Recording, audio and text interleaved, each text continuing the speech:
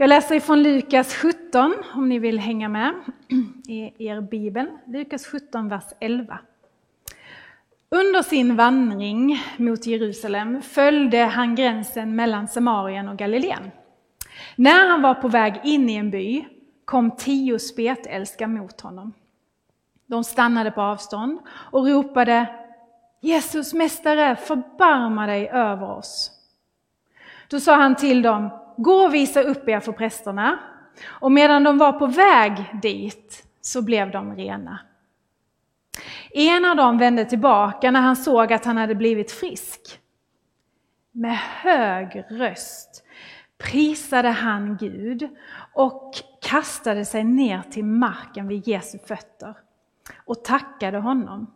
Han var samarier. Jesus han frågade: blev inte alla 10 rena? Var är de 9 andra? Är det bara den här främlingen som har vänt tillbaka för att ge Gud äran? Och han sa till mannen: stig upp och gå. Din tro har hjälpt dig.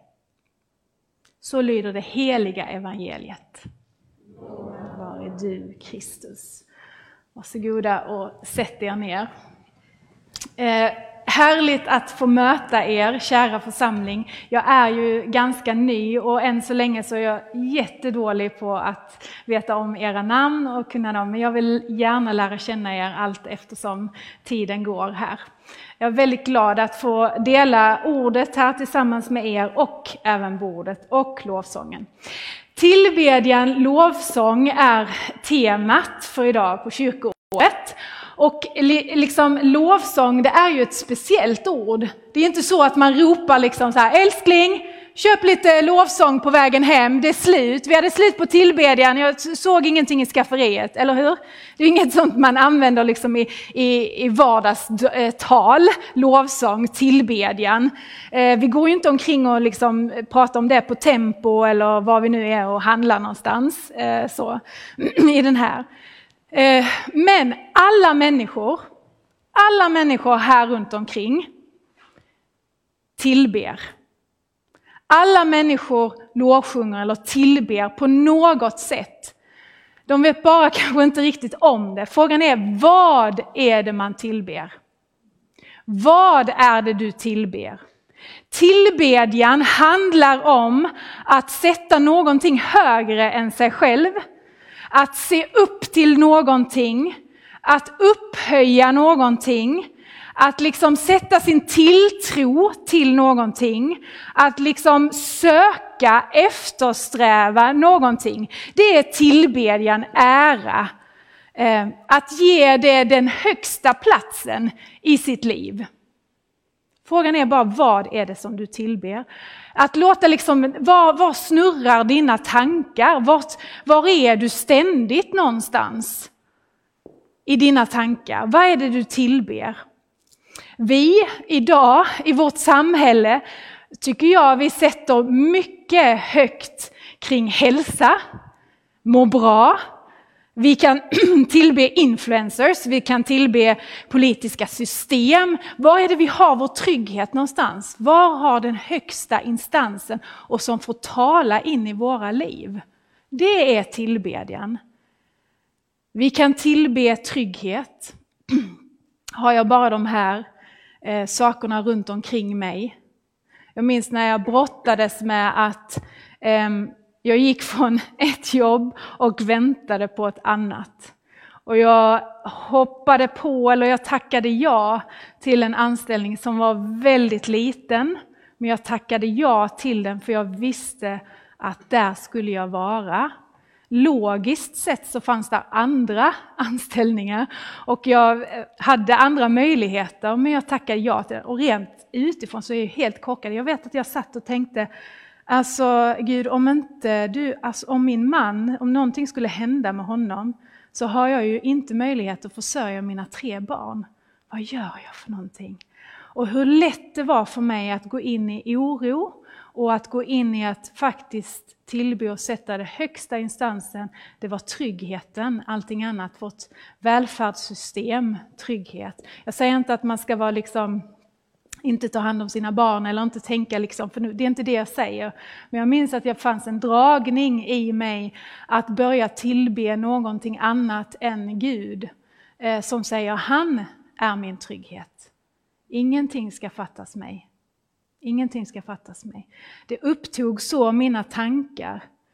Jag tror vi är många utav oss som har upptagits av tankar av oro det här senaste året eller 1,5 år. Tänk om jag blir sjuk.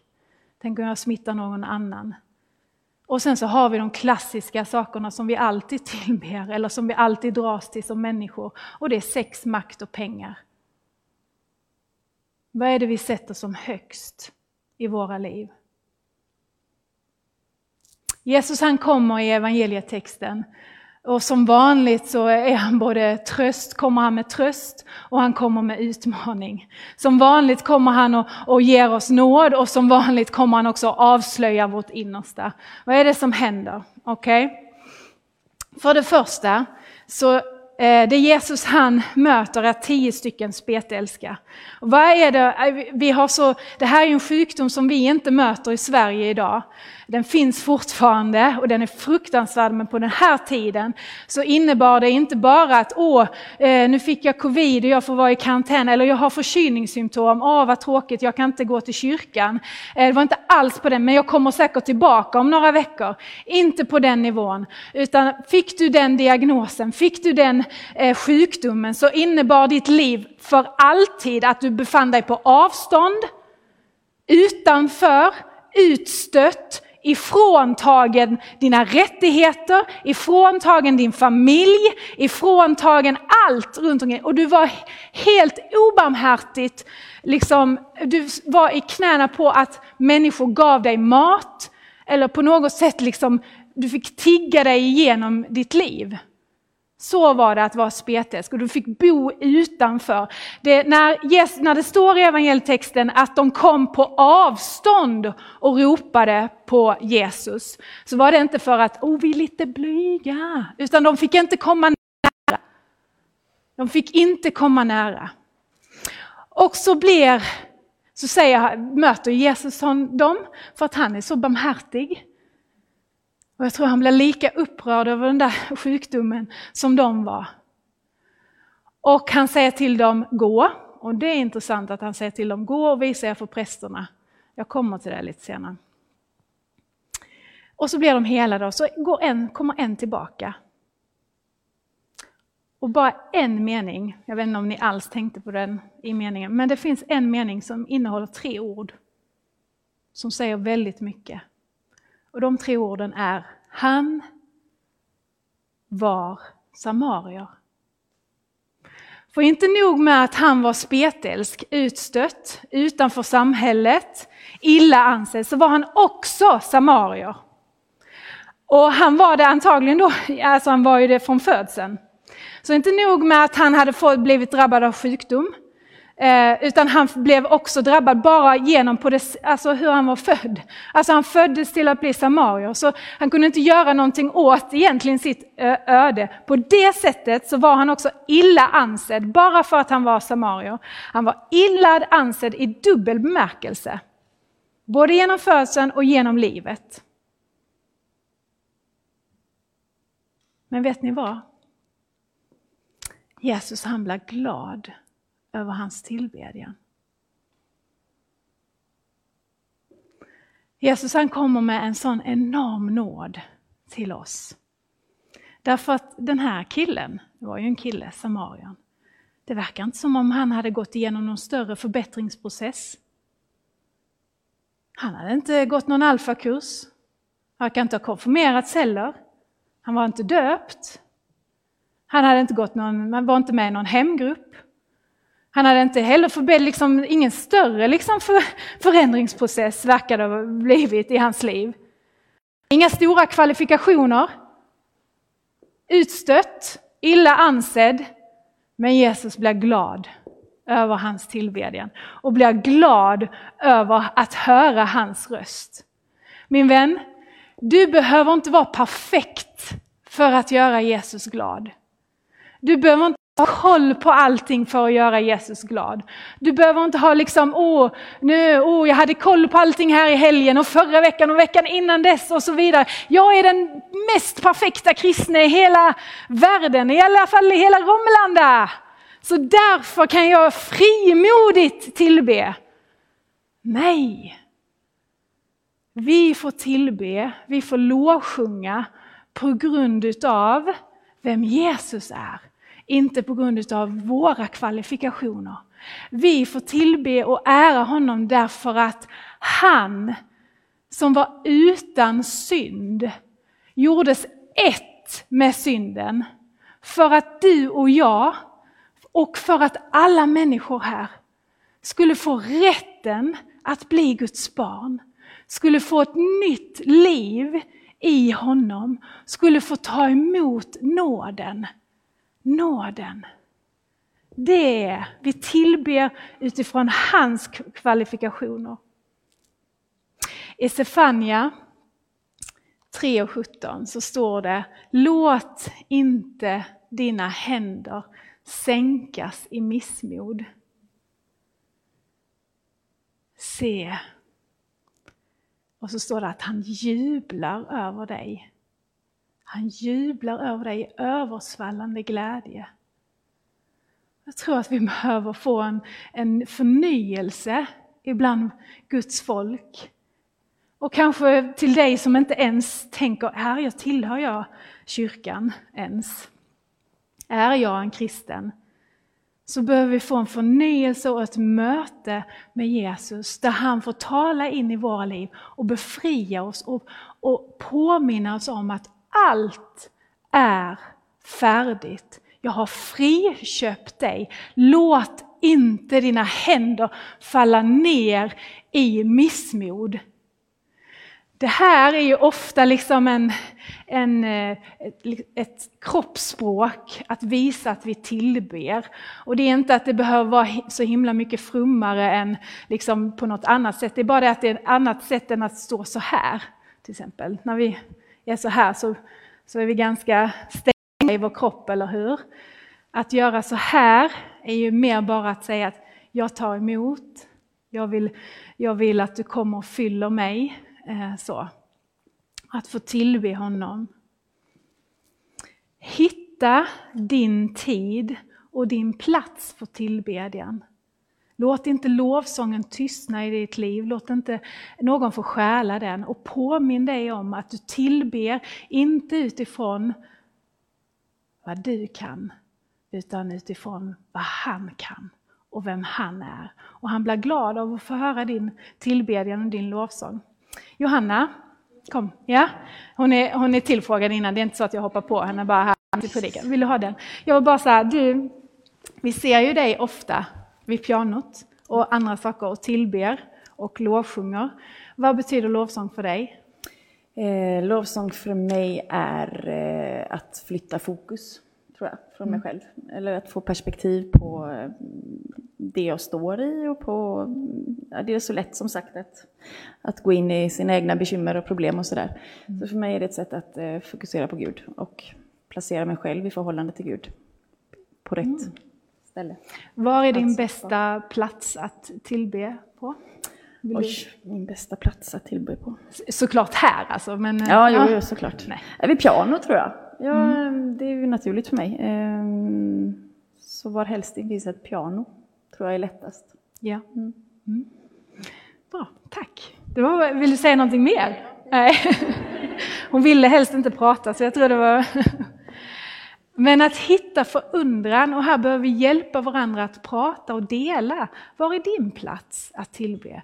Jag delade ett litet klipp på Facebook, om ni har det, så där jag delade om att min bästa plats, jag älskar att tillbe kyrkan, jag älskar konferenser, jag älskar att vi är många tillsammans, och vad vi har saknat att få sjunga tillsammans, och härliga det här med kollekten idag och så vidare. Ja, vi är många som har längtat efter detta. Men för mig är min plats hemma i köket. ofta när jag är själv. Där är min plats att tillbe, att sjunga, att ära honom och att återkommande få vara. Innan så var det i tvättstugan när vi hade hus, men nu så bor jag i lägenhet, så då delar jag tillsammans med en massa andra. Det verkar vara folk som springer där hela tiden, så det har inte varit ännu den bästa liksom, platsen. Så jag har flyttat det till köket istället. Så hitta din plats, var i förundran inför honom. Och så det andra. Så det första, Jesus han blir glad av att höra din röst. Han blir glad över att du tillber honom. Han blir glad när samarien bara vänder tillbaka och säger tack. Det andra det är att Jesus han avslöjar oss också. Han ställer också frågan, var det inga fler? Det var ju 9 stycken till som blev helade. Var det inga fler som vände tillbaka och gav Gud äran? Du och jag, vi går så lätt igenom livet. Jag kan så lätt gå igenom en dag och glömma att ge Gud äran för att jag ens andas. Det är i honom jag rör mig, lever och är till. Har vi glömt det? Det är så många människor som har glömt och som inte vet om att vi bara överhuvudtaget lever. Det är på grund av att Gud har gett oss det. Är det inga fler? Och jag tror Gud säger, är det inga fler här? På den här platsen, i den här bygden. Kanske säger du nu att nej, men det är för tungt. Det är för tungt att tillbe. Det är för tungt att lovsjunga. Det är för tungt i mitt liv. Jag har ingenting att tacka för. I texten, i bibelordet, så står det så här.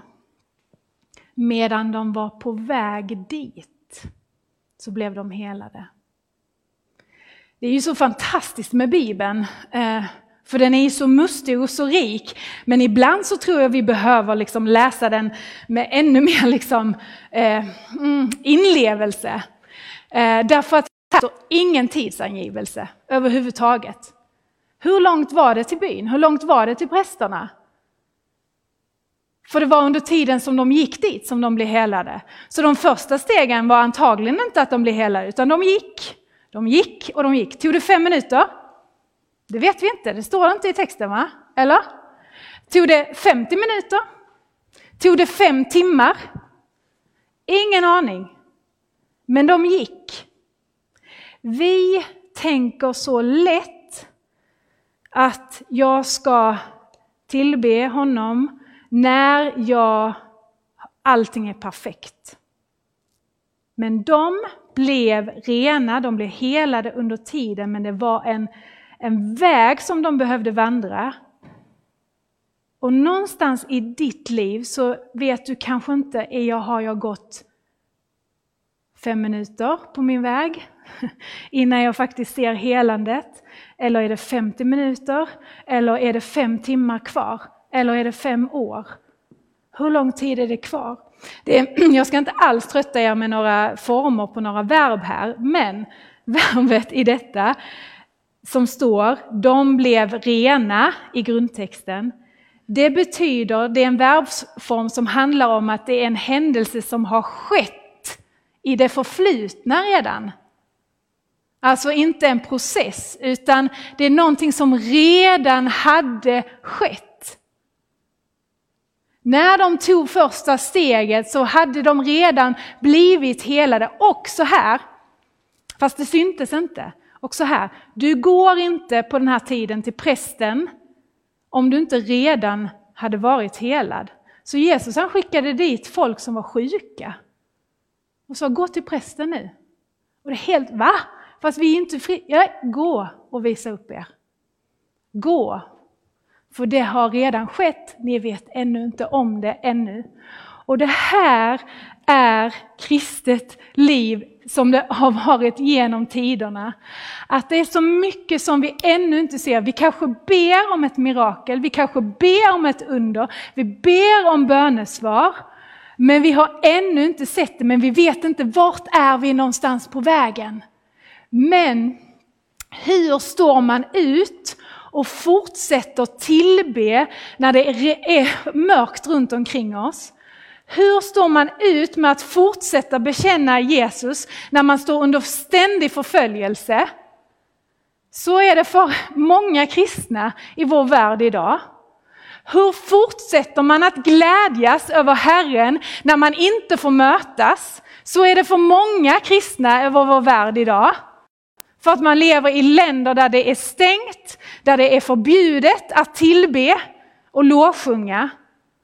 Jag läste en bok för många år sedan där man tog upp där man visade på missionsarbete i de allra svåraste och mest stängda miljöerna i vår värld. Flera utav dem, man kunde räkna öppet i ett land, kanske 10 kristna i ett helt land. Hur stod de ut under ständig förföljelse? De delade och lovsjöng bibelverser, de lovsjöng och tillbad. De lärde sina barn att lovsjunga och det gick vidare och vidare. Hur står man ut när allting är mörkt, under lidande, under förföljelse? Hur står man ut? Hur står vi ut när vi ber om ett mirakel men det verkar som om det får vänta? Därför att vi behöver påminna oss om att undret, helandet, miraklet har redan skett genom korset. Och ännu lever vi kanske inte ser det. Det är det här paradoxen, redan här men ännu inte. Vi väntar på det. Någonstans är jag gåendes på vägen tillsammans med de här spetälska.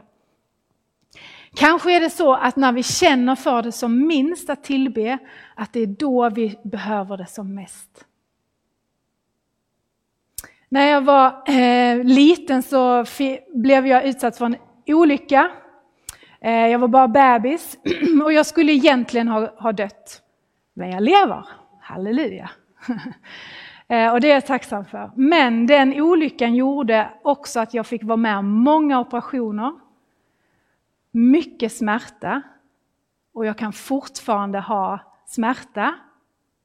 Kanske måste jag opereras igen, det vet jag inte. För mig blev det en stor vändning. De första åren som kristen, jag blev kristen när jag var 16. De första åren som kristen så hade jag mycket tankar och många frågor om varför. Varför Gud? Varför var jag tvungen att bli utsatt för detta? Varför skedde den här olyckan? Och jag liksom såg, om jag inte hade haft det här, hur hade jag mått då? Hur hade jag? Tills jag vände det, eller rättare sagt Gud fick vända det, den heliga ande i mitt liv fick vända det. Och istället se, jag lever idag. Jag har 2 ben att gå på. Jag kan röra mig. Tack Gud. Tack Gud för alla. Mitt liv kunde ha blivit 9 månader. Men nu, jag är ju gammal och skrynklig och 45. Tack Gud. Halvskrynklig i alla fall. Många gånger genom mitt liv så ser jag att jag har fått hålla fast vid tillbedjan när det har fått vara som mörkast i mitt liv. Jag har fått fortsätta att sjunga ibland med tårar som har trillat ner från mina kinder för att det har varit så tungt. Och där jag har fått lovsjunga och säga, jag vet Jesus. Jag vet att du är uppståndelsen och livet. Jag vet att du är den gode herden. Jag vet att du är livets bröd. Jag vet att du är världens ljus. Jag vet det. Jag vet att du har betalt med ditt eget liv för att sätta mig fri. Men just nu så känner jag inte det. Men jag vet det. Så därför fortsätter jag att lovsjunga och fortsätter att tillbe trotsigt. Jag vet att ge Gud äran för hela mitt liv. Annars är det ju helt omöjligt att göra som Paulus, som han skriver, var alltid glada. Det är ju helt, nej. Vem föds på ett bananskal alltså och lever livet på en räkmacka igenom, va? Det räcker ju att liksom vara vaken 3 minuter under en dag så känner man bara där. Så nu är jag inte glad längre. Ja. Och jag är ändå en ganska positiv människa. Hur kan jag alltid tacka Gud? Jo, därför att jag vet att lovsång och tillbedjan är en attityd. Det är inte beroende av vad jag kan, utan vad han har gjort. Vad han har gjort. Lovsång och tillbedjan föder alltid barmhärtighet. Det föder alltid liksom ett fokus på andra människor. Det är inte inåt först och främst, utan utåt. Så, mina vänner. Jesus blir glad av din lovsång och din tillbedjan. Det andra, är det inte fler som vill tillbe? Att sätt tillbedjan först och främst i ditt liv. Låt dig förundras utav honom. Var inte som de 9 andra som bara tar allting för givet. Utan hitta din plats där du får visa tacksamhet och förundran för honom som har gett dig allt. Som har gett dig allt. Vi ska få lyssna till en sång där du får bara vara inför hans ansikte. Men jag vill också, om det är okej för dig, att du bara blundar och kanske sträcker fram dina händer så här. Och så vill jag ställa en fråga till dig. Och det är, när är nästa möjliga tid för dig att vara inför hans ansikte och förundras över vem han är?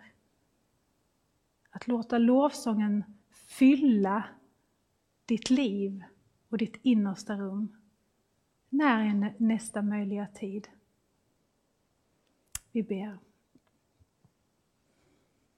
Jesus, nu ber vi om att du kommer med din heliga ande och föder en längtan till att tillbe och ära dig i våra liv.